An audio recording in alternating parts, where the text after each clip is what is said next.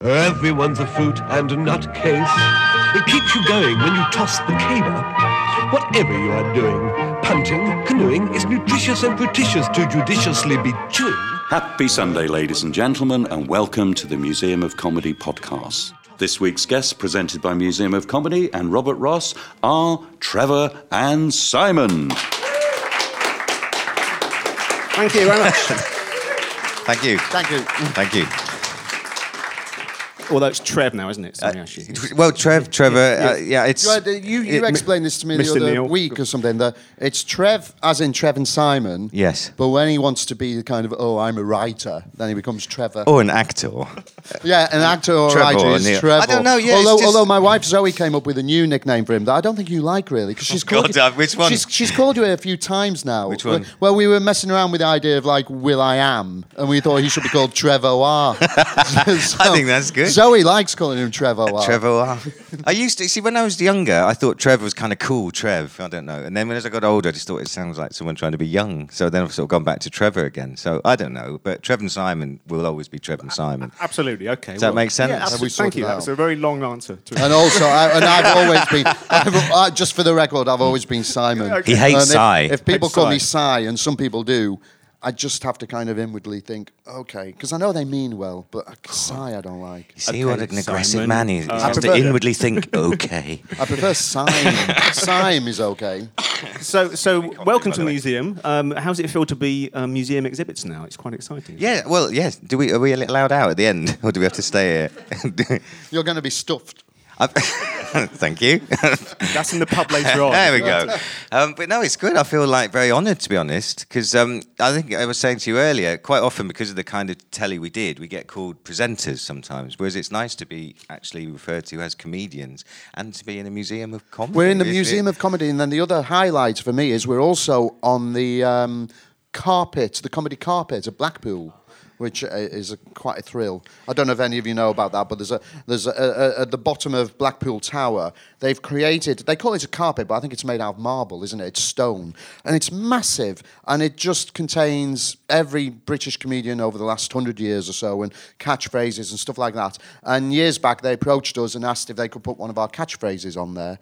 And they did, and I think it's got "We don't do duvets" on it, Yeah, I hasn't think it? so, yeah. That's an honour as well, you see. It's great. And I've still never been to see it. No, I haven't. I've seen it online, virtually. And rightly deserved. I was saying before that, I mean, it's such a thrill for me and people of my generation. And, you know, you are legends and you meant so much to us. I was probably a little bit too old for you. I was more sort of studenty, and I would maybe wake up on a Saturday morning with a raging hangover and put you on to sort of come down a bit. You know? You see, we were aware, that was good, because we were slowly made aware as the programme went on that there was an audience of a huge variety of age groups, actually. There was an audience of kind of obviously the target age of the programme for children, which was, I think, was it like sort of... It's tricky, 8 isn't it? Because the 12, target age, something like the target that. age for Saturday morning live TV quite then young. was slightly different from the target age for what is now like CBBC and CBeebies, because they were aware that there would be adults watching as well, because it was a Saturday. But yeah, I think it was meant to be sort of that.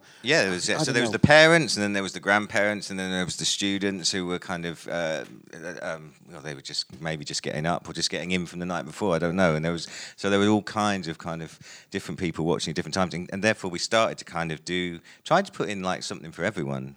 I think our boss, I don't know if this was true or not, but he said like earlier in the morning the younger ones were watching, and then as it was a 3-hour show, by the end of it all the older ones were up. So there was a kind of tendency to make the very first, we used to do about, was it 5 or 6 slots throughout the morning? Yeah, something so like that, yeah. the first sketch would always be the most, I don't know, visual, child-friendly? Yeah, it was. We used, yeah. For very young people. Colourful and simple. We used to, I mean, just like As the rest, opposed to really. that To be honest, sophisticated stuff you've just yeah, seen. yeah. Well, what we used to look forward to was what we called the grandstand slot, because that was the kind of last sketch before the end of the programme, and then you knew, and just by the statistics, that was the biggest audience were there then, and it was the biggest crossover of adults and whether football fans, kids, pop fans, whatever. Everyone was kind of watching at that time, so we always used to try and save the best for the end. Were you given a remit or guidelines that you couldn't tackle certain subjects, or was everything pretty much fair game?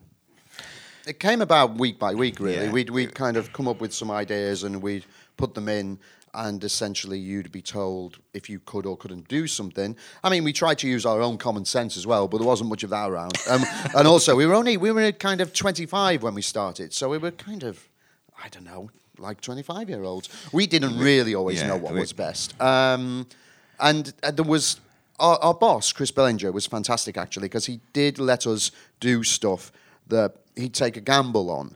And every now and then, considering we did the Saturday morning stuff for 10 years, and I think it's less than one hand the number of times where we effectively either got told off or were told we couldn't do something again. I think that, off the top of my head, the one that sticks out for me that is funny is we did a thing called Art House, spelt, the house part was spelled Haus. And we played a couple of avant-garde German art critics. As you would on a Saturday morning. With the most bizarre look as well. And it was very surreal. Most probably not many jokes in it or anything. And we quite enjoyed doing it, but just afterwards, Chris came up and just went, "Never again, boys. Never again." Incidentally, boys. Even you said boys earlier. We're in our 70s. Yeah. But there's a thing with comedy writers, and they're always referred to as boys. Galton and Simpson are still boys in their 80s now. So Well, that's nice. It's an That's affectionate good. thing. I like That's it. good. I don't think we ever did anything that was too... I did get told off for being a bit rude once, but and that was sort of unintentional. And now, since I've had my own kids and everything, I do wince a bit about some of the things we said. But it was never kind of... It was always meant like kind of... well, it was all fairly harmless, really. Oh, but to the your worst... Jimmy Hill thing. The Jimmy Hill was the worst thing, but that was unintentional. Well, I wanted to... for some reason, I was being Jimmy Hill that morning, and I said, "Can you make me a false chin?" You know, it's like exaggerated Jimmy Hill chin, because Jimmy Hill used to have quite a prominent chin. So when I came into the makeup room that morning, someone had made this... It was very cheap, low-budget kind of stuff, and people... Literally, we asked people to do things either like 10 minutes before or whatever. So this prop was... well, it was just very phallic. It was this big, long chin, but very pink and sort of bulbous, and it kind of just looked obscene. And so anyway, I kind of wore it innocently, and I'm Jimmy Hill, ha ha ha. And then I think Philip Schofield said something like, "Oh, you know, that's an interesting chin you've got." And I said, "Oh yes, it's a very important club for people who have chins like this. It's members only." And I thought that's not, you know, unless you know, I don't know, I just said it anyway. And then, but very quickly the boss came down, he said, "Never do that again, never say that, you'll be recorded if you say jokes like that." Oh, again. and the other one that you did, I'm sure you did this, was, I was going to say a live sketch, they were all live pretty much, was a kind of campaign that Blue Peter were doing to raise money for baby incubators. And we were asked to do this sketch that promoted the whole thing of raising money for these incubators. And the script had been handed in and everything. And then I think, I'm going to blame you for this, I think it was Trev. Probably was me. Went off script at one point and just went, "Shouldn't the government be doing this?" See, Which wasn't a joke, I admit it wasn't a joke, but I had an audience there, and the rebel in me just thought, right, there's 3 million people out there who ought to be told. And so I said it, and then I got told off. But Yeah. just told off. It wasn't like sort of, you know, weren't sacked or anything. No. Okay. Again, if you did that thing again, I'll record you. You'll be recorded. You won't be able to do it that was live the thing, anymore. yeah. You know, so. There was never a threat of sacking. There was a threat that I apologise to Chris for making we, him sound like that, by the way. we couldn't do live sketches. Yeah, they'd have to pre-record all of our stuff. But you know, we're talking about 2 or 3 instances throughout 10 years.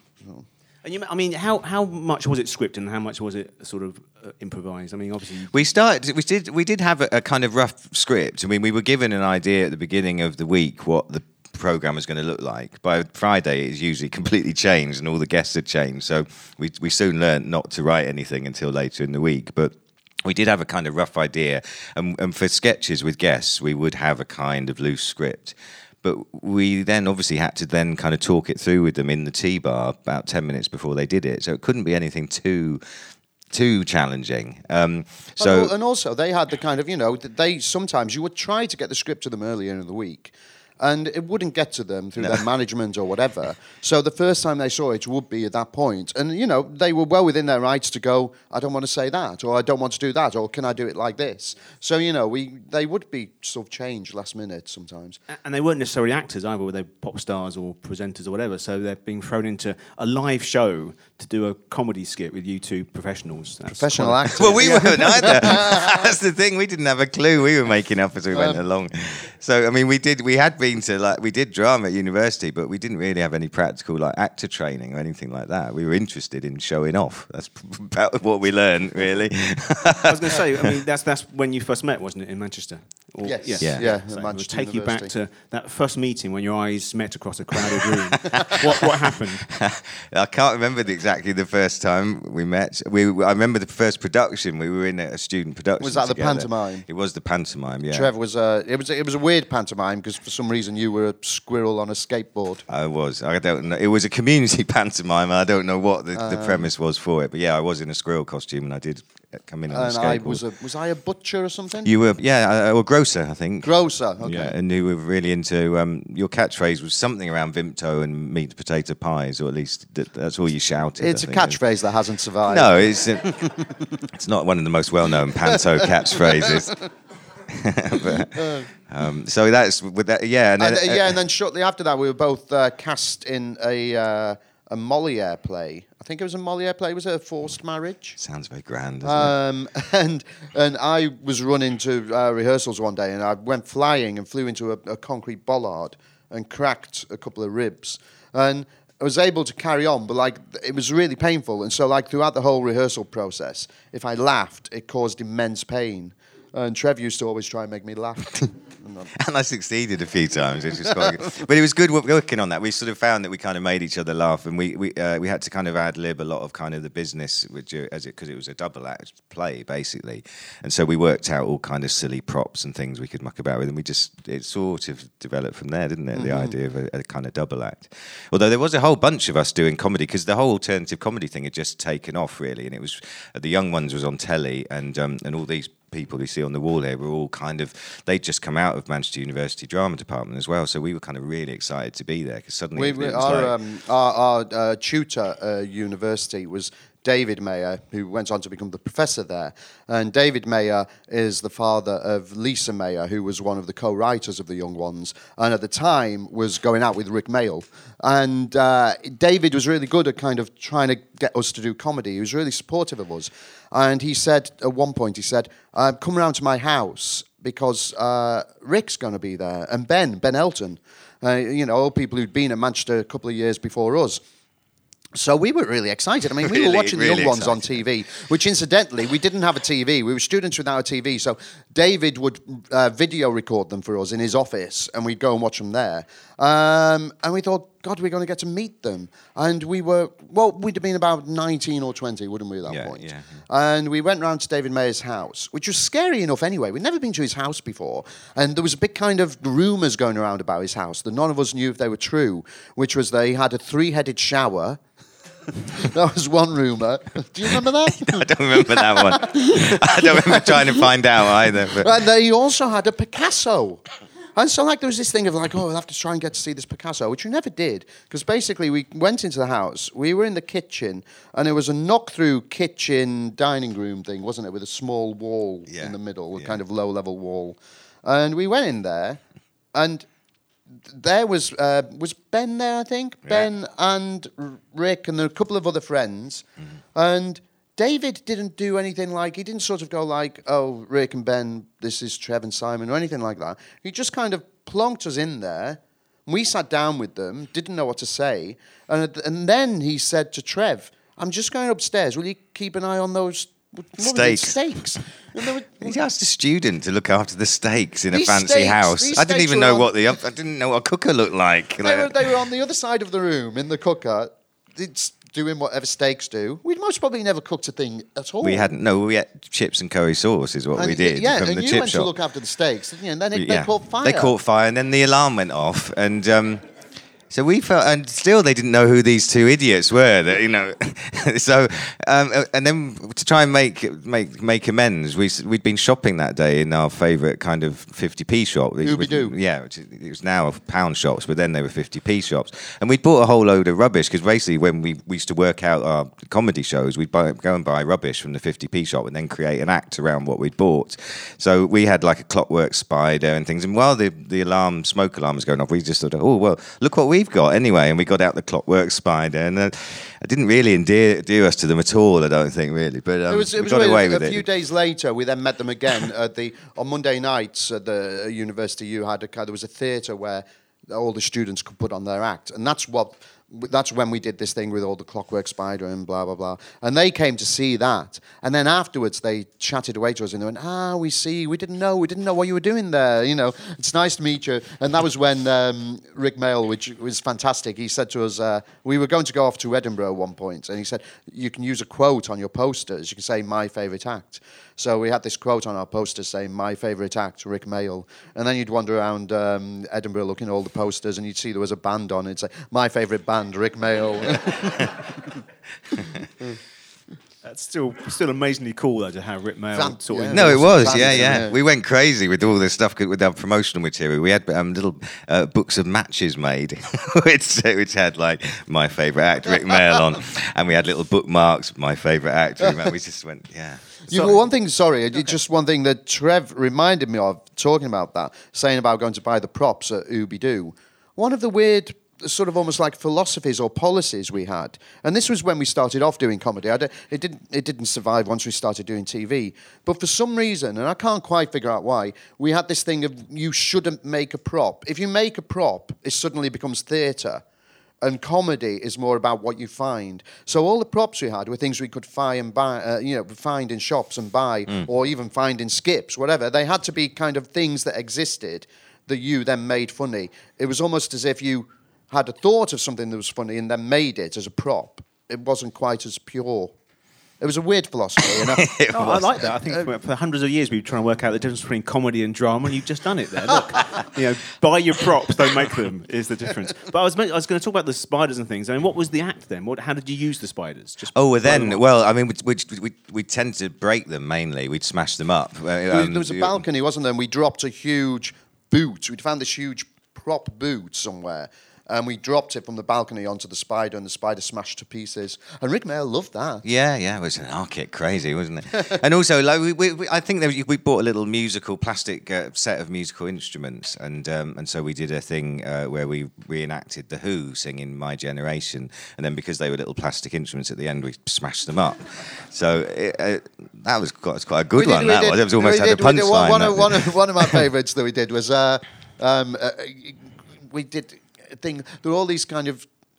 I can't try to place this or make sense of it. We did something called Honest Jesus's Car Repair Shop, didn't we? Yes. And we had we bought... Well, it was recreating an advert, wasn't it? It was where all those people running to. I think it was part of that sequence in our first live act. I don't know whether you remember, going back a long time now, when you used to go to the cinema, the Pictures or the Picture House or whatever it was, and they used to have a whole series of adverts at the beginning that were sponsored by Pearl and Dean, which used to go ba ba ba ba ba ba ba ba ba ba ba ba, and they used to have little local adverts for the local Chinese restaurant where they'd show you a picture of what was the food on the plate and things like that. And Honest Jesus' Auto Car Workshop, I think, was one of the local ads. Sorry, that was a long-winded way to get around. We went to the equivalent of Ooby-Doo, and we bought, for our Edinburgh run, we bought about 20 of these plastic cars for where are all these people running to, Honest Jesus' Car Repair Shop, just because the sketch ended up with us getting our big hammer and smashing them to bits. So we just regularly used to break all of our props. We did, which was when we went to do our first show in Edinburgh in 1984. We did an hour show at midday, and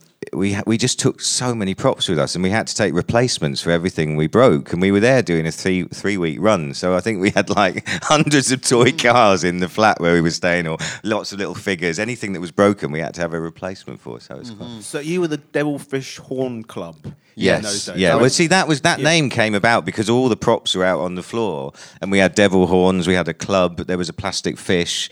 And, well, that's how we came up with the name. We'd come on at the beginning of the show with devil horns on and little devil tridents, And we'd skip around in a circle and very sort of coyly sing 666 is the number of the beast, 667 is the number of the beast's next door neighbour.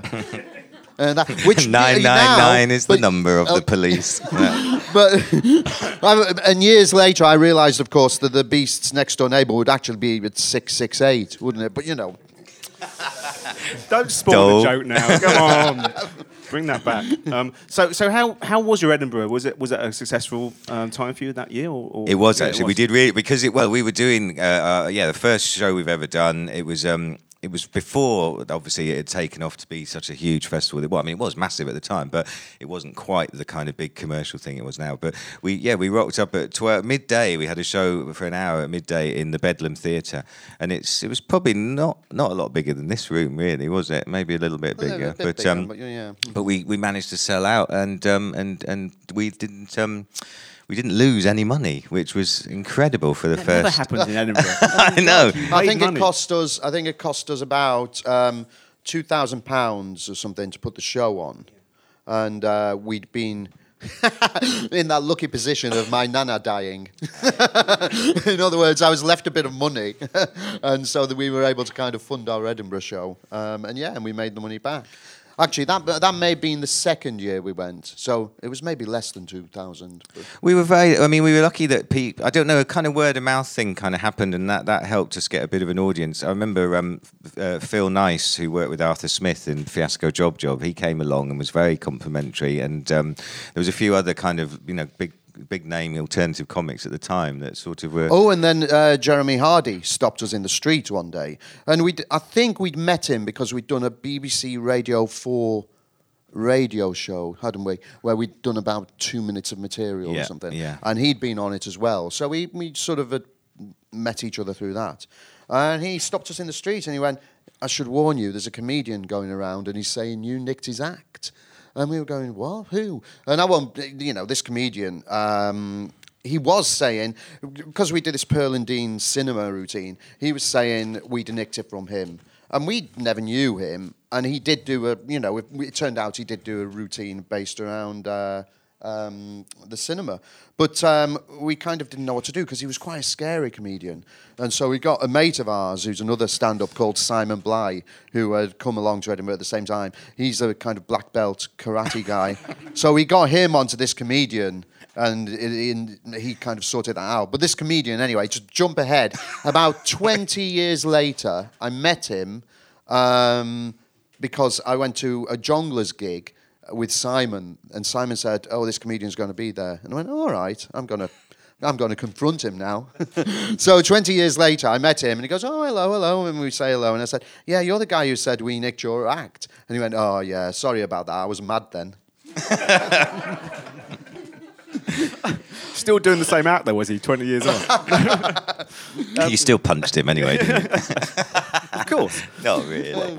Was there a sort of a call about coming from Manchester, obviously because of the Ritmail Association, like there had been with Cambridge and Oxford over the last 15 years or 20 years prior to that? Was there a sort of Manchester vibe in comedy then? Do you think? Yeah, definitely. Yeah, and I think there was also a kind of a feeling of it being, if you like, an alternative to that. It was nice that, I mean, it's still coming from a university world, but it was, we were massively motivated by the fact that they'd been there before, weren't we? Yeah, it was very exciting. It was because it was a bit like, the whole kind of punk of comedy was happening, and we just thought, we want to be part of this, really. So, but there was still a very kind of small alternative art scene in Manchester. So when we finished university, we were kind of doing as many gigs as we could, but it was sort of going around the same kind of audience, and that's when we thought, well, we better get down to London and give it a go. And you were a bit reluctant at first, weren't you? Obviously, because of being a Manchester lad. But I guess. Well, I mean,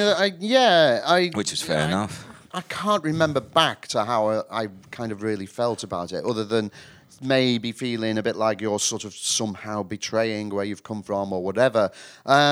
But we had no choice, really, because there was about 2 or 3 venues at most in Manchester, and there was just no work. And, you know, we'd been told in Edinburgh as well, when the show had gone down well in Edinburgh, people had said to us, if you ever come down to London, let us know. And so we did eventually move down to London, and we did a few gigs on the circuit. We were never really, to be honest, we weren't suited to the circuit, I don't think. It was like, it's a bit too aggressive maybe for my style. And also, it was hard as a double act, wasn't it? We were not great on the circuit.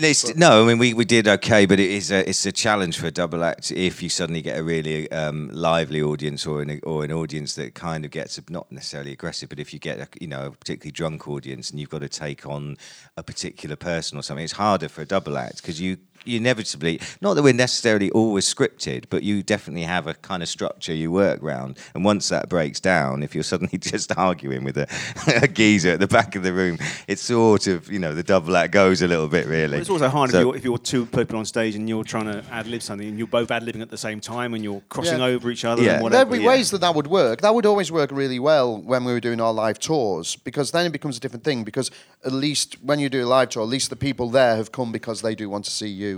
And then when things go off the rails, usually that's fun, isn't it? Yeah. No, we had a lot of fun there because, like you say, people came along knowing what they want, but you still had nutters in the audience. We had we were doing the barber characters, and I can't remember how the joke went, but they'd given up doing barber shop perms, so they were doing pizzas now or something but we had a big prop pizza made of polystyrene, and a guy came out of the audience and joined in and started eating the pizza on stage, which was made of polystyrene. I mean, even if it wasn't made of polystyrene, the whole joke, because they used to be barbers, is it was covered in hair. So even, on all levels, he shouldn't have it. Yeah. Very strange. So how did you get the TV break then? And was there someone in Edinburgh talent scouting? Was that how it worked? It was a bit of luck about we were working we were friends with another double act called Rabbit and Doon. Doon went on to be Doon. Doon McKicken, who's working with us again now in the new thing we're doing, Strangeness in Space, which I'm sure we'll talk about later. We'll mention that later on, yes. And Anne Rabbit is a writer and performer as well. So anyway, they were mates of ours, and they were doing a double act thing. And I think they'd heard about this Saturday morning show that was looking for a double act, and they were doing something on ITV at the time. So they were quite happy and said, why don't you go and find out a bit more about it? So I can't quite know. Anyway, a producer came along to see us at the Chuckle Club on Tottenham, just off Tottenham Court Road, which was hosted by a guy called Eugene Cheese. And he was a great supporter of ours, wasn't he? He used to put us on regularly, the Chuckle Club was the one place we went down well in terms of... No, not the one place. It was... What I mean is... It was the one place we did all right. It suited us. And I think Paul is Eugene Cheese. His style suited ours as well, because we were more visual and slapstick and knockabout. I think, it wouldn't have worked at the Comedy Store. No. So that's... Anyway, so a producer came along and saw us and then said, come in and speak to... my boss and I think at that time we were sort of supporting our income because on the comedy circuit then you'd get a split of the door and we were sort of in a room like this upstairs in a pub and you'd probably go home with a $5 if you were lucky. So it wasn't something you could really live on much. So I think we were both doing different jobs. I was working with a mate who was a builder. So I remember being in South London working as a builder, and I got on my bike and cycled to White City with this videotape of our act in the hand. So I got in the door. And we played him this video, didn't we? And I wasn't with you. Why was that? That was weird, I'm guessing wasn't it? I was doing whatever my day job was. What was your day job then? I was getting work from Manpower. So some days, I think I did some work at the Colombian Embassy, sitting on the door of the Colombian Embassy. You never thought you'd hear this, did you, today? What? Manpower jobs and... Go on, sorry. No, it's just made me think of another thing about that I kind of... I'm going to tell because it is funny. Oh, no. They're like, I worked as a doorman at the Colombian Embassy. And the reason for this is that the main guy had taken sick leave because he'd had some kind of a breakdown. And also his son had been arrested and was in prison. It was a really sort of terrible situation for this guy. So they had to get stand-ins. And so I was doing it. And also the guy I mentioned, Simon Bly, comedian, he was doing it as well because we shared accommodation then. And we'd work different shifts. And we kind of leave notes and daft things for each other to kind of entertain each other when you turn up for work. And Simon would draw kind of these fairly obscene cartoons. He drew one cartoon that he left for me, which was a kind of... I don't know that I should say. It was You've got to now. well, let's put it this way. forgotten. It's along the lines of what Cameron's been accused of doing. It was something along those lines. So, but it was a dog, not a pig. And he left this cartoon for me, and then I went to work, and no, nothing was there. And then Simon said, "Did you not see that cartoon I'd left for you?" I went, "No." And it turned out that the guy who normally worked there, he'd found it. And he did eventually, he sort of gave it to me, but God knows why. It's not a very good story, really. It's just that it's just this man who'd had a breakdown found this cartoon. A very perverse act. Edit that bit out. Anyway, So that's why. meanwhile, I was at the home of children's television saying, look, we've got a funny show here. And so we had half an hour's material, which was on tape. And the boss, Chris Spellinger, watched it very kind of, quietly and then said, yes, that's very interesting. There's probably one joke in that half hour that would work on our programme. And that was the egg and spoon. It was, yeah. That's where we had, again, props from the 50p shop. We had a plastic egg and a spoon. And then we'd put it on the ground and go, we're going to have an egg and spoon race. And then we'd go, come on. Like that. And that was that. Anyway, that was the one we thought, well, we're not going to be able to do that. 10 years out of that. Then. yeah. 20 minutes for every show, whatever, 30 weeks a year, it's not going to stretch. So we said, well, look, I think we can bring our sense of humour and that sense of humour that works. I said, honest, we can make it work. We'll take that sense of humour and we'll cut out the political references, because we were doing quite not hardline political stuff, but some political stuff, and there was a little bit of swearing and things, but not a whole routine that I can't remember now at all. But it was during when basically the governments were first trying to tackle the AIDS kind of crisis. Yeah. And we did some kind of mock government campaign all about that. So, I can't remember that at all. It was most probably kind of quite sincere and not very funny. Well, the thing is, we were daft. So we were trying to tackle kind of very kind of serious subjects in a really silly, daft way with silly props and silly gags. But it was for an adult audience because we were doing pub comedy. It was we weren't aiming our material at children then anyway. But we said, look, I think we've got a silly enough sense of humour to make it work. And because it's a family show, maybe our stuff will work for older people as well, and he believed it. He took it. He went for it. We then went through a series of auditions actually, where we had to kind of, one of which involved sort of bunging us in with sort of Philip Schofield, just seeing how we'd all interact with each other and everything. And then eventually we got the job. I mean, for us, that was amazing. It was astonishing, to be able to say to our friends, we're going to be on live Saturday morning TV. And also, we foolishly thought, and we're going to be rich, And I think we were in our first year of doing Saturday morning TV, we earned £157 a week. So we didn't get very rich on it. But and also the other thing that was quite bizarre is we assumed we'd got the job, and then we did it, and they said, "Oh, it's for 4 weeks," and it was like, well, what happens then? And they go, if you're any good, we'll renew it. And for about the first few months, we were on a kind of monthly trial. We were, and they were bringing in other people as well, weren't they? Having other people who'd auditioned, other double acts were doing little guest spots as well. So if they were any good, it was like, it was kind of quite threatening, Yeah. But eventually, and I think also the team got behind us on this, and they sort of said, you've got to make a commitment to them, and we got sort of more backing, and then we knew we were kind of in there. Mm-hmm. I mean, how close were you involved with the production team then? That you would bring sketches to the table, as a tonal meeting or something, or were you just bowl up on Saturday morning? With it was quite full of props. Yeah, it was.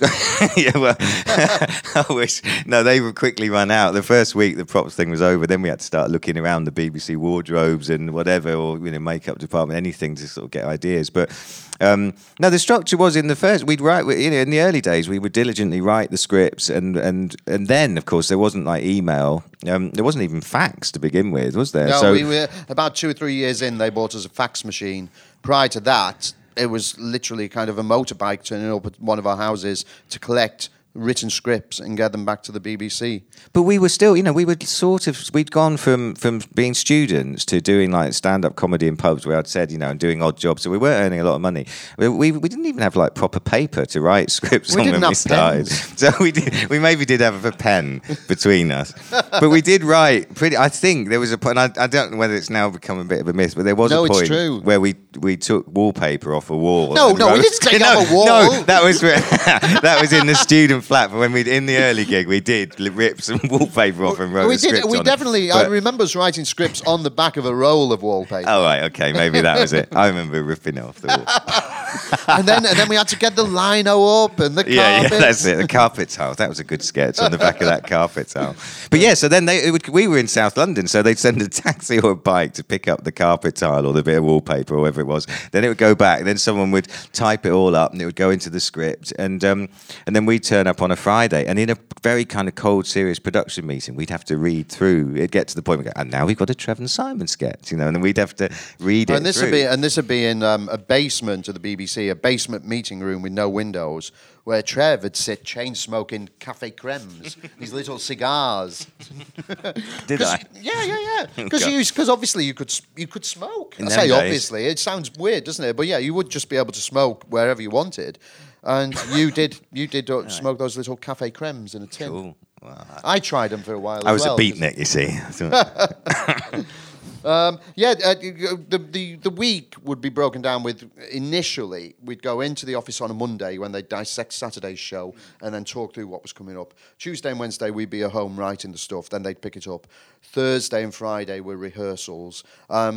Actually, I think we used to only rehearse on a Friday, and then what happened, a few years in, we pushed for more rehearsal time on a Thursday in a rehearsal room rather than in front of the cameras, and also we pushed for a dedicated team for us, because we never used to have, there was no one who could produce comedy, and we ended up sort of doing it ourselves, and we were most probably not that sort of trained to do that. So we did kind of ask if we could have our own producers, and they gave us a little team, didn't they, of David Mercer, who'd also been one of the guys who'd kind of pushed for us in the beginning and discovered us. And we formed our own little team within the Saturday morning team, so that all the comedy could be produced by people with some kind of idea of how to do comedy. Prior to that, some of our sketches had been not covered in the best way, because with it being a magazine program tends to just do a thing of, if I pick up a glass of water, they'll cut to a close-up of you picking up a glass of water or whatever. It's all showing exactly what. And sometimes for the comedy, you needed a bigger picture, and you wanted someone who knew how to shoot it.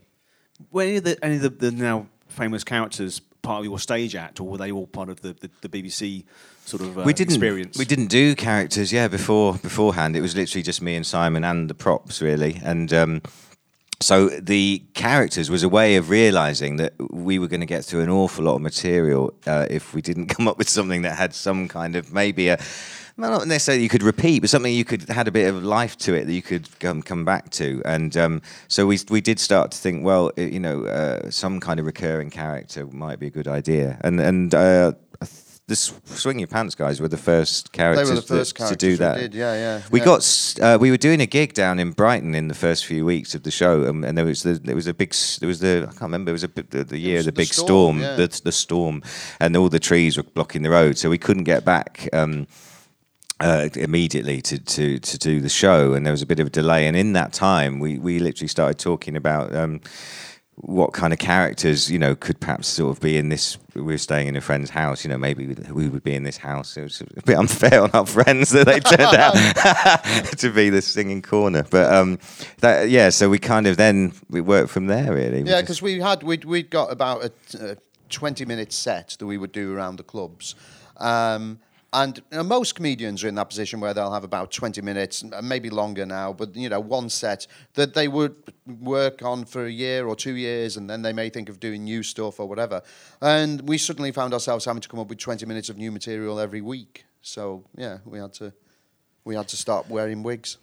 Yeah, and we knew we thought, well, they'd be quite good because they're quite kind of big, colourful characters. They on the surface it'll look like they're doing like a children's kind of little children's program slot, but we'll kind of put in some sort of gags and ideas that are more kind of pop based or whatever. And it just kind of grew as it was. I mean, it sort of speaks for itself, I guess. I mean, I was one of the people who bought Jennifer Juniper, your single with Donovan. Oh, thank you. You the one. Yes, I was the one. But it got to about number 61 in the charts. Yeah. We don't forget. No. 61. Yes, it was 61. And Donovan's now celebrating 50 years of recording with a new retrospective LP, and it's not on there. It's not on it. It's a disgrace. It's it was a tricky relationship we had with Donovan. Well, I don't think he was at the best place of his career at that point anyway. And then these two jokers come along and go, hey, can we ruin one of your best songs, So, no, it was kind of weird because our manager at the time said, you should do a single. And we went, no, we don't want to do that because we thought it was all a bit, I don't know what we thought really, but we just thought it was a bit of a daft thing to do. And so Simon said, well, we'll do it if we can get Donovan to do it with us. And he went, yeah, all right. And he tracked him down. I think he was living in the Joshua Tree, that kind of place on the U2 album. That's just where there's nothing there. He was hiding inside a cactus or something, wasn't he? And it started off the whole thing because then he was suddenly doing stuff with the Happy Mondays and everything. But he was a bit bemused by the whole thing, I think. You gave him his callback, you see, that's what it was. He suddenly became cool. So I remember watching, it must be 1990, that wasn't it, I think. So 25 years ago, does that sound about right? Yeah. And I've not seen this since, and I remember him being on the show with you and doing some sort of skit, and him mentioning he would love to do anything about comedy because he worked with Benny Hill once. and you looking completely shocked and outraged at that. He did say... We're comedians. Well, I'll happily take a weird connection to Benny Hill via Donovan. Yeah, that's fine. Who are your heroes, talking about Benny Hill? Who are your heroes as kids of comedy? Were you sort of comedy obsessives like me? Well, I mean, I guess we both, when we started doing the double act, we'd both grown up watching Morecambe and Wise, so you couldn't kind of... And I suppose, in a way, although we were doing it in character, that thing of involving a celebrity guest in the middle of a double act thing was very kind of, lifted from the Morecambe and Wise thing, I think. But we had a mutual love of double acts generally, like Abbott and Costello, or the kind of more kind of less... Even in their day, and when I was younger, I was a big fan of Cannon and Ball, and I particularly liked double acts where there was almost like an edge to them, like they possibly really did hate each other. I think we were kind of quite fascinated by the fact that Abbott and Costello had a very tricky relationship off screen. We used to do this sort of thing, didn't we, based around being an old double act and arguing over who got what percentage of money and everything. We did, didn't we? And we used to try and do that thing of that aggression of was it Bud Abbott who was the kind of more straight guy, the more aggressive one? I always have to. Yeah, and he really did get quite aggressive with Costello and quite nasty. And so in our early sort of pub double act, we kind of played with that a bit. I used to do a kind of spiel where Simon basically had to reenact everything I said, and everything I said basically meant him hitting himself in the head and falling to the ground. And we did this relentless routine. It was acting out films. You'd start off listing films, and the films progressively became like Raging Bull, Rocky, and each time I had to have a pretend fight and fall over, and then it'd be Rocky 2, Rocky 3, Rocky 4. And Simon would literally throw himself into it, and he would whack himself really hard. He wasn't ever pretending. So, and I would really straight and really, you've got to do this, and it was kind of, we were mucking about, but it was. Recently I was watching some old clips of one of my favourite comedians, and it is partly to do with a kind of regional thing, I think, but it was Frank Randall. I was watching kind of old clips of Frank Randall and the way in which he both had a kind of grace and a slapstick ability, but at the same time, very physical and very aggressive. So when there's one clip on YouTube of Frank Randall, and I can't remember what film it's from now, but it's a dance routine. And it's kind of in a ballroom, and he dances with the lead lady. And it's just like crazy. It's like falling all over the place. And, you can't imagine he couldn't have hurt himself. It must have... I kind of... stuff that's quite not edgy, but It was a bit edgy. Although, I mean, no one would have known this in Edinburgh, but when we were doing that routine as well, Simon actually hurt his neck from doing it. And during the day, he'd walk around with a neck brace on. And then before the show, he'd take the neck brace off and start whacking himself in the head again. That was his dedication to the show. The other dedication, the other thing was the stupid egg trick. Oh, God, yeah. Which, again, when we were on tour, we did and this is good. I think this is why we like the double act thing. Trev would do an egg trick. And those kind of rubber eggs you can buy that have a handkerchief hidden inside them. So basically, you put the egg in your mouth, and then, the egg turns into a handkerchief, and you pull out the handkerchief. Is that how... Yeah, you worked it out. After all these years. So, Trev would do that on stage, and I'd go to him, that's easy, anyone can do that. And he'd go, okay, you have a go then. And then he'd give me the egg, and I'd put an egg in my mouth, and it'd be a real egg. And so, it would go, as I put it in my mouth, it'd break. So enough of the yolk would kind of fly out like that. And then Trev would make me eat it all. It's... Well, it was the idea that you couldn't make a mess in the lovely theatre or on the stage. You've got to eat it all, the shell and everything. So it would take me about 20 seconds each night, wouldn't it? Just standing there. And you could hear the shell crunching as I crunch. Because I'd have to crunch the shell up small enough to be able to eat it. Now, that's cruelty. And I mean, you made me do that. Yeah, but you knew that. I didn't know, but you wanted to do it as well. And Trev made me do that during the whole Edwina Curry salmonella thing and everything. It's true. But you've got to suffer for comedy. That's the thing, isn't it? I mean, Buster Keaton broke his neck, so you've got to sort of follow that tradition of things, Yeah. I was a big fan of Harold Lloyd as well, who blew off his fingers. So, yeah. There was a point where we would argue on stage as well, and I would walk off and leave Simon on his own. And then he'd just be left there, and there'd be this kind of awkward silence where he just stood there. Would that be when I do the ventriloquism? Yeah, and then eventually, you can describe what you did. Again, we would like to push things, so you'd leave it as long as you could. Trevor had gone off, and it did give me time to, I then controlled that time, so I could make it last as long as I wanted, and you just judge the audience reaction. And I would stand there just looking a bit perplexed, most probably doing sort of Stan Laurel type faces or something. And then eventually I would... say, I'll do some ventriloquism for you.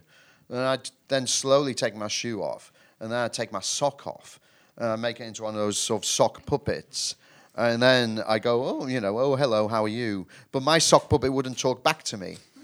And again, it was great. It was this really sad, pathetic moment, wasn't it? You stood there with no sock on, just looking at your own sock and nothing coming back. It was great. It was real pathos. Is that the word? Pathos? It was good. It was.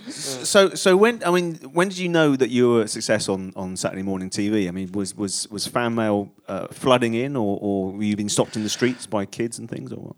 I don't. It took a long time actually. I think. Well, it was happening, but we didn't realise because basically, when you're doing that show, then you were in a very small studio with just the crew and a few kind of maybe friends, family. There was some kids they'd bring in as part of the audience, but they'd be brought in for about 10 minutes, farmed in and out. And then they went back down to the basement with crisps and orange juice. Then you get Marty Pellow on from Wet, Wet, Wet, and he'd be there, and he'd go, "I'm not doing anything with any kids in the studio. All the kids would have to be herded out because Marty Pellow hated kids." Yeah.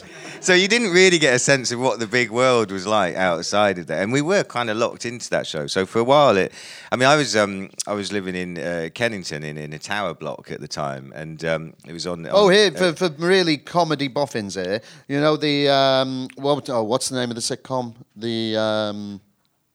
You mean Sean Locke? Yeah, Sean Locke. Sean Locke did a sitcom called, is it 15 Stories? Yeah. Yeah? That's where Trev lived. Well, I was in one of those blocks, and it was in Doctor Who, isn't it? There's any Doctor Who fans in here? The spaceship crashes into them as well at one point. So anyway, they're iconic blocks. There's a Henry Moore sculpture in the thing as well. I mean, they are proper architectural things. Anyway, so I was in there, and and I remember just going to the shop after a few weeks, and one of the lads, the kids hanging around on the estate, just nudged his mate and went, "He's a millionaire, he is." And I thought, God, am I? I had no idea. I mean, I wasn't, but I didn't realise. Didn't they once say something to you about where's your Rolls Royce? They expected you to have a Rolls Royce. Yeah, and then it got actually. The TV centre used to send a cab to pick me up Saturday mornings, and it was really awful. One morning they didn't have a cab available, and the only vehicle they had was a stretch limo. So they sent this stretch limo to this council estate in Kennington, where I kind of got, at that point, no wonder he thought I was a millionaire. It was ridiculous. So at that point, it was time to give up the flat and go. But and then They had a really nice kind of group of people who did all the letters. So the mail would come in, and you would have to put aside an hour or so every Friday where you'd kind of try and answer stuff or sign. Or they used to have kind of postcards made up for all the people on the show, and you'd sort of spend a few hours signing all of them. But the job of, I think it was Val, wasn't it, the main person in doing the letters, and her main job actually was to weed out any sort of inappropriate stuff, which we never got any, but I think Sarah Green used to get quite a lot of. It was all mainly Sarah Green and then Zoe Ball. Zoe Ball, yes. Zoe Ball got. Somebody once sent Zoe Ball a load of horse whips, and they were all kind of there in the office. No one knew what to do with them. They were. That's what they said. These are serious things. There was one that's like a kind of massive horse whip. There's about kind of 5 foot long and has this kind of flicky, tassely bit at the end. And I just said, I'll have that. And I took it home. And my cats, Bobbin and Tess, they loved it. So they saw me flicking this whip and then flying around in the air. So what an image that is. So was there a point, obviously you did it a long time, was there a point when you thought you wanted to move away from so-called children's TV and do other stuff, obviously adult stuff, I suppose? I guess there was, yeah. Because we'd gone in, I mean, whether it was like ideas above our station or not, I don't know. I mean, we saw this Saturday morning platform as our kind of, our Saturday Night Live. This was our kind of hope to kind of do some sketches, and we saw it, as something not just children's television. Not that we were belittling children's television, because we enjoyed that very much, but we also wanted it to be a platform for moving on. So I think after a few years, we did decide to try that out, didn't we? We did. It was tricky. I mean, we did. I can't remember what year it was. There was one year where we went up to BBC Scotland and did Trevor and Simon's Summer Special, which actually I think it's on YouTube, broken down into 4 parts. I watched it back not too long back, and I really enjoyed it. And it's very much in the vein of what we did on Saturday morning TV, but it was kind of a Saturday evening slot, so still family stuff. But it was kind of, nothing came of it, and it was a bit of a fraught process. We eventually kind of got a show that was near to what we wanted it to be. But prior to that, there'd been a few difficult things. I remember at one point there was some rumour going around that Graham Brown, who was a kind of effects guy, got in touch with us, and he said, apparently there's a kind of secret ghost script that they want to do with you. In other words, we had to really push for it to be our script. They were trying to get other writers in and whatever, which could have been interesting actually, but at the time we wouldn't really contemplate the idea of doing anything other than our own stuff, I don't think. No, we were quite, I don't know whether it was arrogant or just sort of, we just wanted to give it a go, I suppose, before people, before giving up and saying, yeah, okay. Although, to be honest, I don't know why we thought, because so many people have stuff written for them anyway, and it's a good thing, but we just wanted to see whether we could... I think it was because it happened behind our backs and no one had said to us, would you consider or would you work with these people? The fact that it just sort of happened, yeah. I think we saw it as a challenge. We just wanted to know whether we could stand or fall on our own material, and we fell. No, we didn't know, not at all. It's just we did this one-off thing, and again that didn't go anywhere beyond this summer special. That would have been 95, I think. So you went back to Live and Kicking after that, didn't you? So I mean, yes. With the reason when we went back, actually, what happened there was we'd taken a year off from Saturday morning TV to do this show for BBC Two called 100%. And that was really good fun. And then they commissioned a second series of 100%. And we were writing it all over the summer. And then someone at the BBC made a big an accounting error. And the BBC realised their sums were 20 million out. And they just, it made all the news at the time and everything. They had to just cancel loads of things that had been commissioned. So they had to cancel the second series of 100%. And it was really frustrating because we'd spent all summer writing it. And then, in that time we'd had off, I don't think things had worked accordingly with the people they'd got in to replace us on Saturday morning TV. So they actually said, would you consider going back to Saturday morning TV?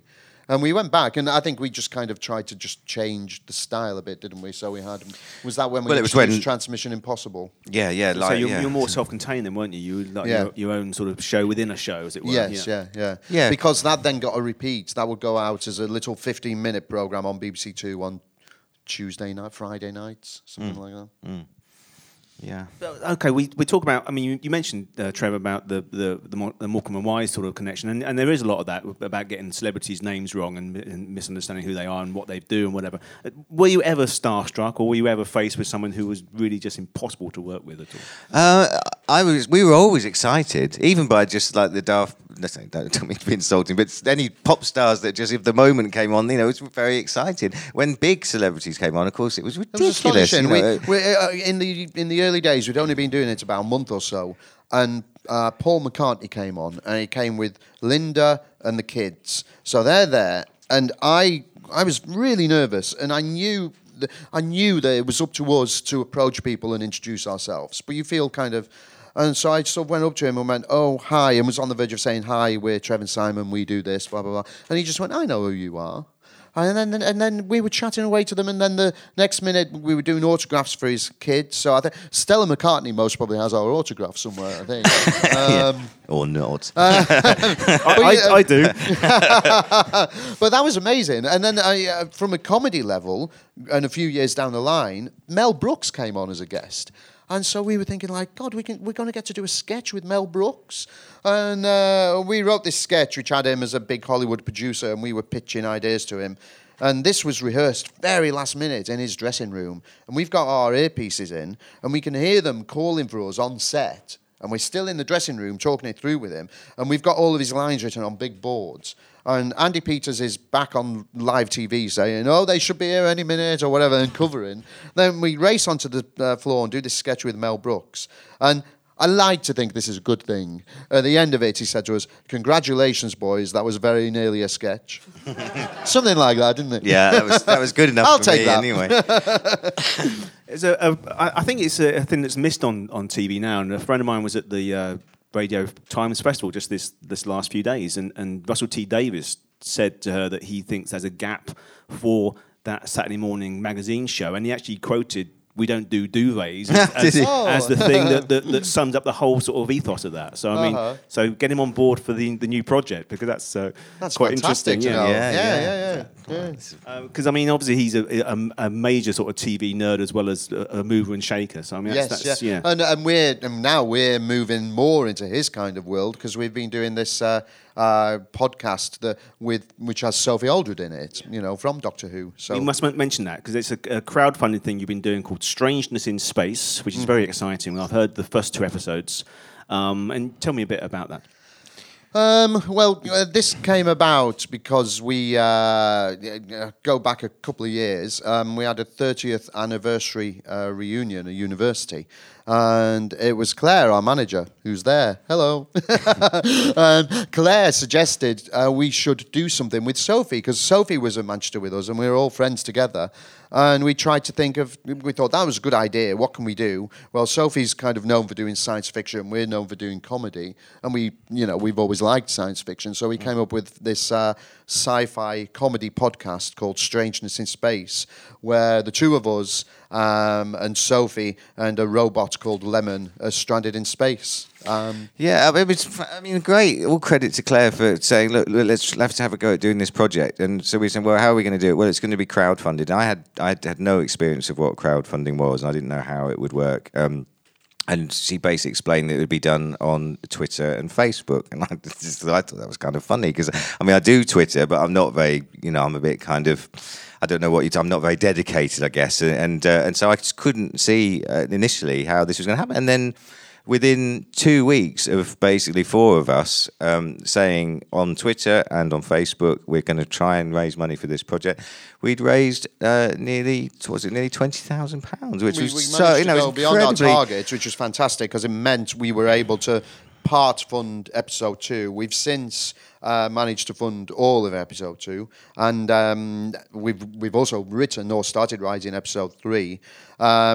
Anyone listening to this here or in the future, if you want to help fund episode 3 and 4 and beyond, you can do. Just have a look at our website, strangenessinspace.com. The title's an interesting thing as well, isn't it? Because we were kind of trying to think what to call it. And years ago, we've got loads of things kind of knocking around where, scripts and ideas that have come to nothing. And we had this script for a kind of daft comedy based around weird characters in a little seaside village. And that was called Strangeness by the Sea. And we just thought, well, let's just have a strangeness world. We can have strangeness by the sea, we can have strangeness in space. And are there any more? No, there aren't any more. No But more, that would be quite good. That would be enough. Quite a limited run. We don't know yet is the answer. There will be more. Like any writer, you all got stuff in the bottom drawer that you want to sort of pull out and dust off. He's got whips and things. Zoe Ball's little things. But we were talking before we came on that you actually haven't written the whole series. Then you're going to organically just yeah. Along. I mean, we have kind of oddly enough. I think episode 3 is likely to take us back in time because we decided. This always makes me think of a bit from an M. Night Shyamalan film. Don't make me say that again. One of his good early ones, Unbreakable. And watching the DVD extras, and there's a scene in it where it's a good scene, and it got cut. And they were saying to him, why did you cut that scene? And he said, because I felt it was time we got to the races. And I really like that as a phrase. And what we did with Strangeness in Space is we wrote 3 episodes, all of which set out how we end up in space and what happened and so on and so forth. And then when we came to launch it, we thought, we need to get to the races. So we decided to hit the ground running with us in space. And now a few people have said, so how did you get into space? And it made me think, well, let's go back and look at those episodes. Because they're funny episodes, we can get stuff from it. So I think we're going to mess around with the time frames a bit with the future ones. It's kind of just how it worked. Because it came together so quickly and we kind of just thought, let's just give it a go. It wasn't like we'd sat and kind of plotted a big story arc and a kind of whole kind of way the series was going to go. We just had a basic kind of rough outline of how we wanted the format to work and what would be the central characters. And so we just started writing, and it wasn't until maybe kind of, I suppose, 3 episodes in, we just thought, well, it would be more fun to just start with them there, and we'll look back on how they got there. And then eventually figure things out. I mean, I've not told Trev this yet because it only happened the other day, but I've started episode 4. Hooray! Oh, that's good. And, I'd like to hear that. And without giving too much away, one of the things that kind of inspired me there was I'm really looking forward to seeing The Martian. And I was thinking the reality of this is that, in the film, he's on Mars, and they have to go and rescue him. But because it's Mars, it's going to take them 4 years to get there. I think that's the kind of science of it. Right. So it just made me think, Trev and Simon and Sophie in space, they are at some point hoping to get home. How long is it going to take them? Yeah, How long is it going to take anyone to get to them? Where is planet Mirth? It must be further away than Mars. Yeah, but they go. Don't forget, they go to sleep for a bit in the hyper freeze pods. Oh yeah, thing. I know that. Are you following this? But Okay, what I mean is the idea. At some point, it's going to strike them that actually it's going to take them God knows how long to get back home, if ever. Yeah. So episode 4 could be a bit grim. Yeah, it could be. It's meant to be comedy. I saw. I'll start again. I saw. Was it Prometheus? Oh, I saw that this week, and I hadn't. Has anyone seen that? And it's good because it basically means you can just make the same film over and over again. So we can do that with Strangeness in Space because it is just Alien, isn't it? But just slightly different. Yeah. Pretty much the same story. I really liked it. We are planning, even though it's audio, we're going to plan to do one of the audio episodes in 3D. Yeah, that would be good. Yeah. Fantastic idea. You can all get to wear the glasses anyway. I was going to mention, obviously, Sophie still plays Ace from Doctor Who for Big Finish on audios. Was she happy? Obviously, she was happy, but to almost send up that image, for you, was that an easy task? We don't know. You better ask her. No, she seems perfectly happy. Yeah, and she hasn't. She's still on board. So also, like, it's interesting with the Big Finish thing because we're kind of friendly with them and everything. And you go, and we've now started going to science fiction conventions where you meet all the people from that world, and it's a massively supportive sort of business. Everyone in it and everyone working in it, they all kind of. I mean, when we go to the conventions, it's just like an excuse for a big kind of party, really. I was going to say booze up, yeah. I wrote some Doctor Who's for them, and Barney Edwards, who's in your show, directed my latest one. So it's all very linked in, as it were. But, But Sophie's definitely up for it and very happy doing it because, and she really obviously doesn't mind people taking the piss slightly because there's a piece that Simon's put in our wormhole, which is if you go on to strangersinspace.com, you can actually you can buy a little exclusive peek into behind the scenes stuff that we're doing. It's called the Wormhole, and Simon's done some amazing work putting in some. He often have you got your flip camera now? I haven't. I forgot. Well, you could have done it now. Anyway, Simon will often get his flip camera out and make little great little videos which you can watch in the Wormhole. But one of them is of when we worked with Rufus Hound for episode 2. Rufus came along and he did this just fantastic thing where he just talked to Sophie for it was a good 5 minutes where he just talked stream of consciousness, just saying that how fantastic we were and that her Saturday morning show was shit, basically. Because Sophie did something called Wow on ITV, and he's just going, "It's shit. I've never heard of it. It's shit." And she sat there. She really plays along with. And, it's all credit to her for that. So yeah, she's quite happy to be sent. Which reminds me as well. We've had a chance to work with some fantastic people on Strangeness in Space. We've been so. It's really thrilling to get people who are happy to kind of do stuff with you. Like Rufus was, more than happy. He first retweeted something, and then I just got in touch with him and said, "Do you want to be in it?" And he was like, "Yeah, definitely." And we've had kind of people like Peter Guinness is in episode 2, who is you may not know the name, but he's a kind of fantastic British actor that you'll have seen in loads of things. Like he was in Alien 3, Prometheus, Sleepy Alien. Hollow. Was he in Prometheus? No, You're just making that up. It's the same film.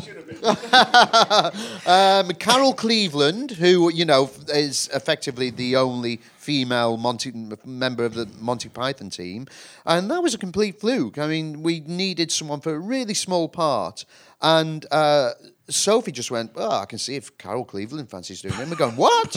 And she came along and did this small part for us, and it's great to have her in there. And of course, our narrator, the narrator for the series. Bounty Flightingale, as she's called, which is one of those names that Zoe, my wife, is insisting she made up. Yeah. So I suppose you have to give. Okay. Yeah, I suppose. Yeah. And Dune McKicken's playing her, and that's just fantastic to get Dune in it as well. I mean, we were friends with Dune at university, but she's just. So funny. And do any of you watch Toast? Have you seen Toast? I just love her in that. I love her in anything she does. She's but that's very my funny. favourite. Yeah. No, it's exciting. It's nice to be able to write. It's to write stuff for other people again as well. And giving them daft things to say. So it really is good fun. And having such talented performers means that the jokes sound even funnier. And we mentioned earlier about double acts. Falling out and hating each other. I was sort of half hoping you would not have spoken to for like 20 years. Who, me and Simon? Yeah. But it's nice that you're still mates and you hang out and, Well, that's how it worked. I mean, we started off making each other laugh as mates, and it wasn't a cynical thing of, let's go into comedy and do a double act. It just happened because we were mates, and like I said at the time, there was a bunch of other mates that just thought we'd do it for a laugh.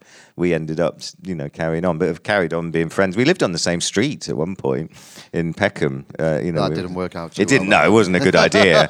But we've always. I like the idea that, and I think it's true in the case of. I think there was a period in Cannon and Ball's life where they maybe didn't get on too well, and yet they carried on touring. So they always stayed in different hotels. So wherever they were, they'd stay in a different hotel. And I just like the idea that you could extend that so that if we didn't get on, we could kind of stay in different hotels and perform in different theatres even. Yeah. Have some satellite link up. The thing is with touring and with comedy, there is a lot of time where we're just in our own company. So thankfully, being mates, and as you've told, as you can tell, we've sat here for however long listening to us talk rubbish. We will talk rubbish forever together as well. So we never really got bored. There was only one time when it went really sour, and I did have a kind of chance of turning nasty, and that's when Trev developed an obsession with pitch and putt. And so wherever we went, his only thing every day was, "Let's find a pitch and putt thing." And I'm thinking, I can't bear it. You loved it, really. Oh, it's like, have you ever played pitch and putt? It's like golf. See how rock and roll we are. We'd be on tour. Hey, where's the pitch and putt course? Come on, let's get out. Pitch and putt was like crazy. I can do crazy golf. This pitch and putt thing, it'd be hundreds of yards. I'm sorry, I've never told you this until now. I didn't know you were so upset by Could it. all go horribly wrong. Oh, no. I must. We're running out of time, and I must throw out to the audience. So, anybody in the audience got a burning question for Trevor or Simon, please? Contain yourself. Yeah, Go on. Don't all rush at once. Go on. So Yes, gentlemen. Nobody's mentioned the two words there.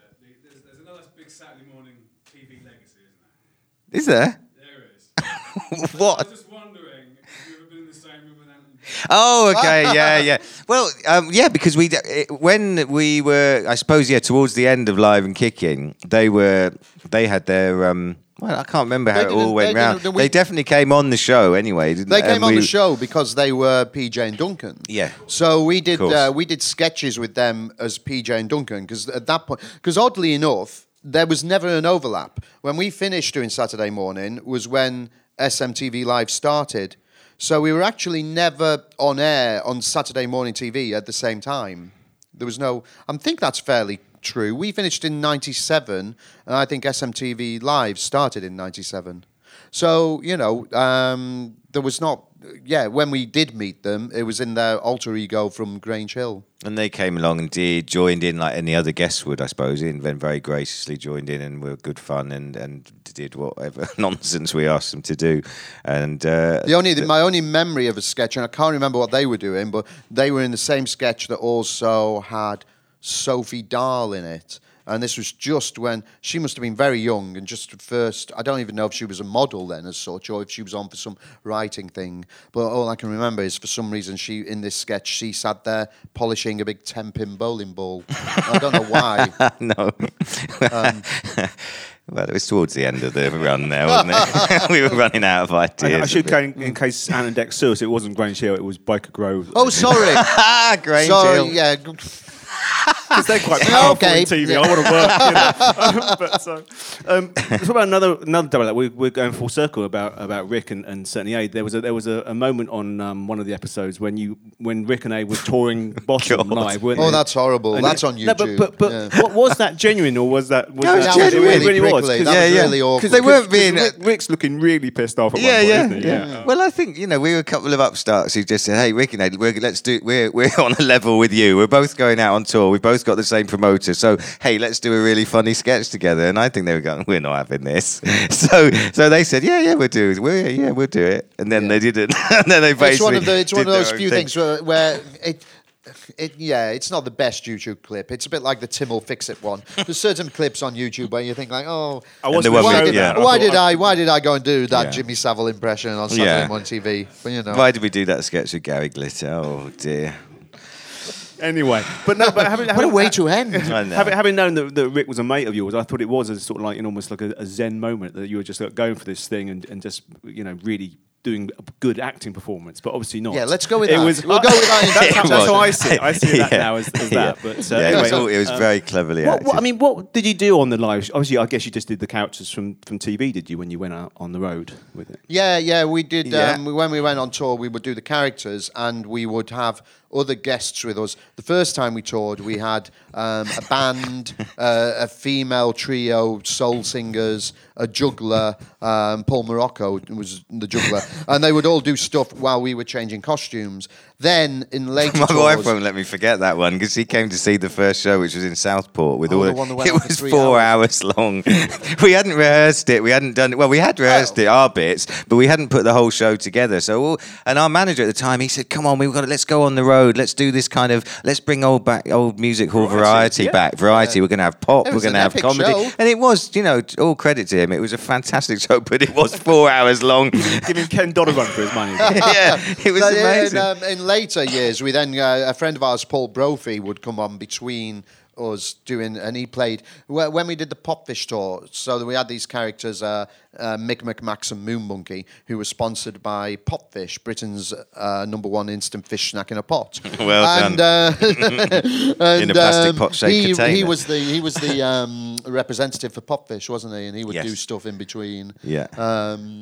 we came up with all different ways because we had to go off and get changed, so we had to find different ways of doing it. And then towards the end, we actually then showed some of our sketches on video because by then you could do that.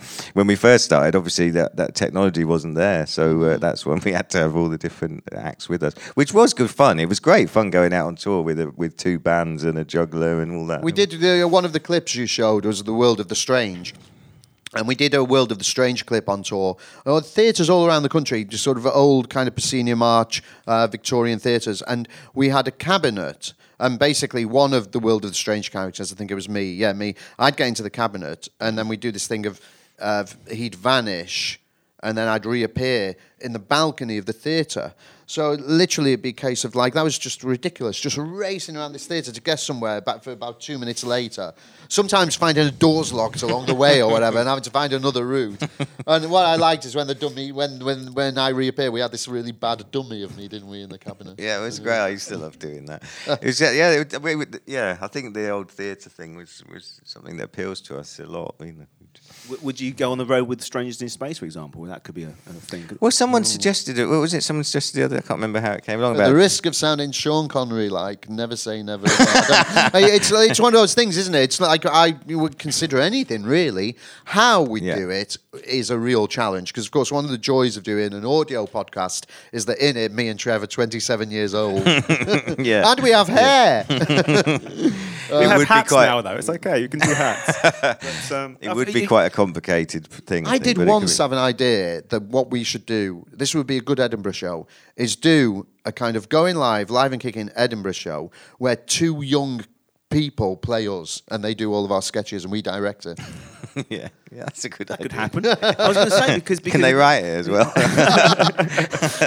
Nothing gets people more misty-eyed than children's TV they loved as a kid, do they? I mean, you must have people coming up in their 30s or early 40s who just adored you and still do. You're an important part of all our lives, really. So, I mean, is that quite a lot of baggage to hold or not? It's very humbling. I don't know.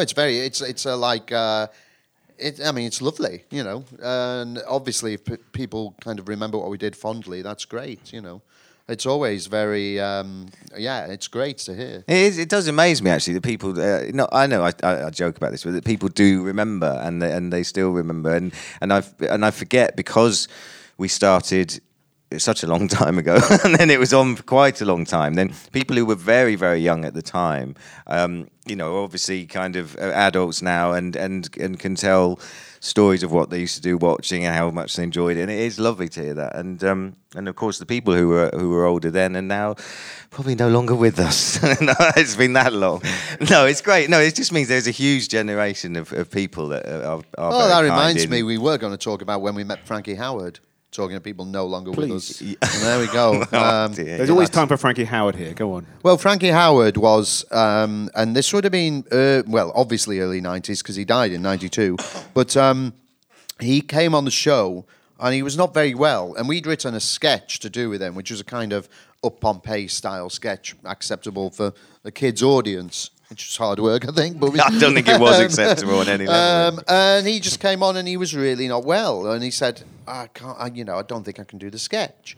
And then he said, but can I take you both out for lunch afterwards? And we just sort of went like, yeah, and we were going around to all the production team going, Frankie Howard's taking us out for lunch. And they're all kind of like going, and kind of warning us. And we were thinking, what do you want about? And I mean, he took us out for lunch and it was a lovely lunch. And there was no... okay, so we were told of all these rumours that he tried on with us and whatever, but he didn't, so maybe we should be insulted by that. He was very, very impressive and very, He took us very... out for a lovely lunch, and it was fantastic, because we sat with Frankie Howard in his favourite restaurants for about 3 hours, during which, shockingly, they brought him his own bottle of vodka, and he pretty much got through the bottle of vodka, didn't he? He did. But it was fantastic, the stories we heard from him. There was one weird bit where, because he was talking about I think he even sort of worked with or had some connection very early on with Max Sennett. There are these amazing stories. But there was one period where we, maybe for about 20 minutes, we kind of looked to each other, didn't we? Because he'd obviously hit a level of drinking where for 20 minutes we didn't understand a word he said. And then 20 minutes later, he was completely lucid again. Yeah. And he went through this kind of He was back in the room, wasn't he? And it was all fine, it was all good. But that's fantastic. Yeah, 'cause that was years back. We'd seen him live quite a few times, hadn't we? And we Yeah. even at Buxton Opera House we queued up to get his autograph. Yeah. No, Yeah. that was it was a treat. Yeah, it was good. And I say it's a treat for me to see you back on TV sometimes when you do Pointless or when you're at the Big Wow, Brother stuff. I Pointless. mean, that's Pointless is pretty Didn't cool to Simon do do that. well on Pointless? See, that's where double act really pays off. I had 'cause- to. That was. We were on Pointless Celebrities. We've done it twice now. And the first time we went out in the second round, but we were invited back. And I said to Trev, we've got to do this. Because, I mean, I maybe more than Trev, am just a massive fan of quiz shows. And in particular, that one. I think, the dynamic between Richard and Xander. is Richard and Judy. I was going to say Alexander, Xander. Anyway, you know what I mean. What's Yeah. his name? Mighty Mouse. The dynamic Danger is Mouse. fantastic. Danger Mouse. So, from Grange Hill. He knows his stuff, Simon. Can you believe I got any questions Well, right? it's brilliant. Anyway, yeah, we won Celebrity Pointless, which was fantastic. I mean, out of all the comedy stuff you can do, there's certain things that are just kind of real highlights, and I love that. And we managed to, get money as well for charities that, in both instances, were particularly close to our hearts. So it was a great experience. It was good, but I really didn't want to do either of them. I find it absolutely terrifying. I don't know why, but I just do, And but Simon said, "No, I really want to do it. It'd be good." So I thought, well, I can't not. I knew how much he loved the show, so I had to go along. And the first performance was pretty disastrous, and the second one, I think I probably did okay. But Simon is very good at that kind of thing.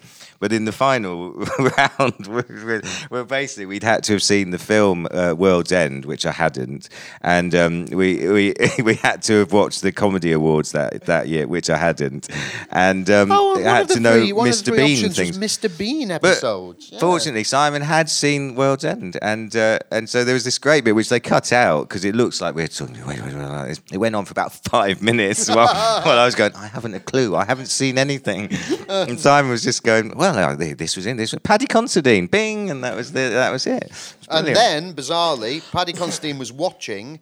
So he put on Twitter, "Wow, I'm a pointless answer on on Pointless," and I kind of sent a Twitter message to him to thank him, and then about a week later, I was having a meeting with a comedian friend of mine, Ben Norris, Bruce, Claire's husband, and we were working on an idea together. And at the end of it, Ben said, "Oh, there's this thing on." Or I think Bruce said, "We went off to see this comedy thing," and it was Brian Gittins doing a kind of trial, sort of spoof game show, and we went in there and we turned up at it, and his special guest for it was Paddy Considine, and I just sort of saw him in the corner and thought, this is weird. And I thought, I've got to go over and say hello. And I went over to say hello, and he just immediately got up and went, "Simon!" That was a really great moment, because he's such a fantastic actor. And then he reenacted the scene from Dead Man's Shoes on stage. So he had a script for it. So I got him to sign the script to my wife, Zoe, because she likes him. But she's never seen Dead Man's Shoes. And then I put the script inside the DVD of Dead Man's Shoes, and then forgot about it. And about 2 months later or so, we went round to our friends Ben and Sarah's, and we all planned to watch it. And Zoe was kind of really freaked out, I was going, "You put the DVD in, you do it." And she's going, "Why do I have to do it?" And it was just all building up to this thing so she could open the case, and in there was an autograph for her, a signed script. Sorry, that was a bit of an indulgent, long story, wasn't it? Is there one last question? We're running out of time, but one more question. Yes, sir. Yeah. Will there ever be a DVD release of your first 2 videos? I don't know. I would No love to idea. say yes. I would love to say yes, because I've kind of going back to when DVDs first came around and everyone was doing extras and commentaries and whatever. You can tell we'll talk. So I'd happily do things like that, and Yeah. I would love to have them out on DVD. But it's just really tricky. I don't even know if we know who owns them. I don't know how we'll get kind of the. It's really boring stuff, isn't it? It's all to do with And unless BBC we can get and stuff. unless we and can get a distributor interested who will put it out there, it's just something. So it's something we would love to do. Yeah. It will- if at you know home- anyone, let us know. Crowdfund it, find out who's got the rights, crowdfund. Maybe that's the way. I know at home in my office, or some people call it junk room, there's like a kind of like a tower of videos that my mum gave me, that because my dad used to record every Saturday morning, and he's got them all basically. So I've got videotapes, 3 hours long. So there'll be stuff there that didn't make the video. We didn't make the stuff, which is probably a good thing they didn't make. But there'll be some stuff that could be. It'd be nice to go in and cherry pick some of the stuff that we like and put out. But I don't know. I'm not even sure whether I've got a video anymore to watch them on. But See, I found out this today about the fact this pile of tapes, and that excites me because the BBC would not have kept those shows in their entirety. There's certainly clips on YouTube, and there's remnants that I've got and other friends of mine have got. But to think there's whole archives of complete shows is very exciting. Yeah. So keep on to those, and we'll. But I don't have a video player. Well, now. I have a video player. Okay, I'll bring them round to we yours. can talk. Do you have a way of converting them? I do from one indeed to thing DVD. There you Yes, go. absolutely. And I can talk to the British Film Institute, who will be interested about that too. I'm not joking. I mean, 20, 25-year-old TV, live television is really rare. So look after them. Okay, I will. Now I'm scared now. And hopefully, They're under that bit where it's leaking in the roof as well. You just bringing this up now, hopefully, could be the start of trying to look into eventually getting them out on DVD, because that would be good. Mm-hmm. Well, please thank my guests, Trev and Simon. Thank you so much. Thank you. Thank you. Thank you for listening. This podcast was recorded live in front of an audience at the Museum of Comedy, Bloomsbury, London. museumofcomedy.com.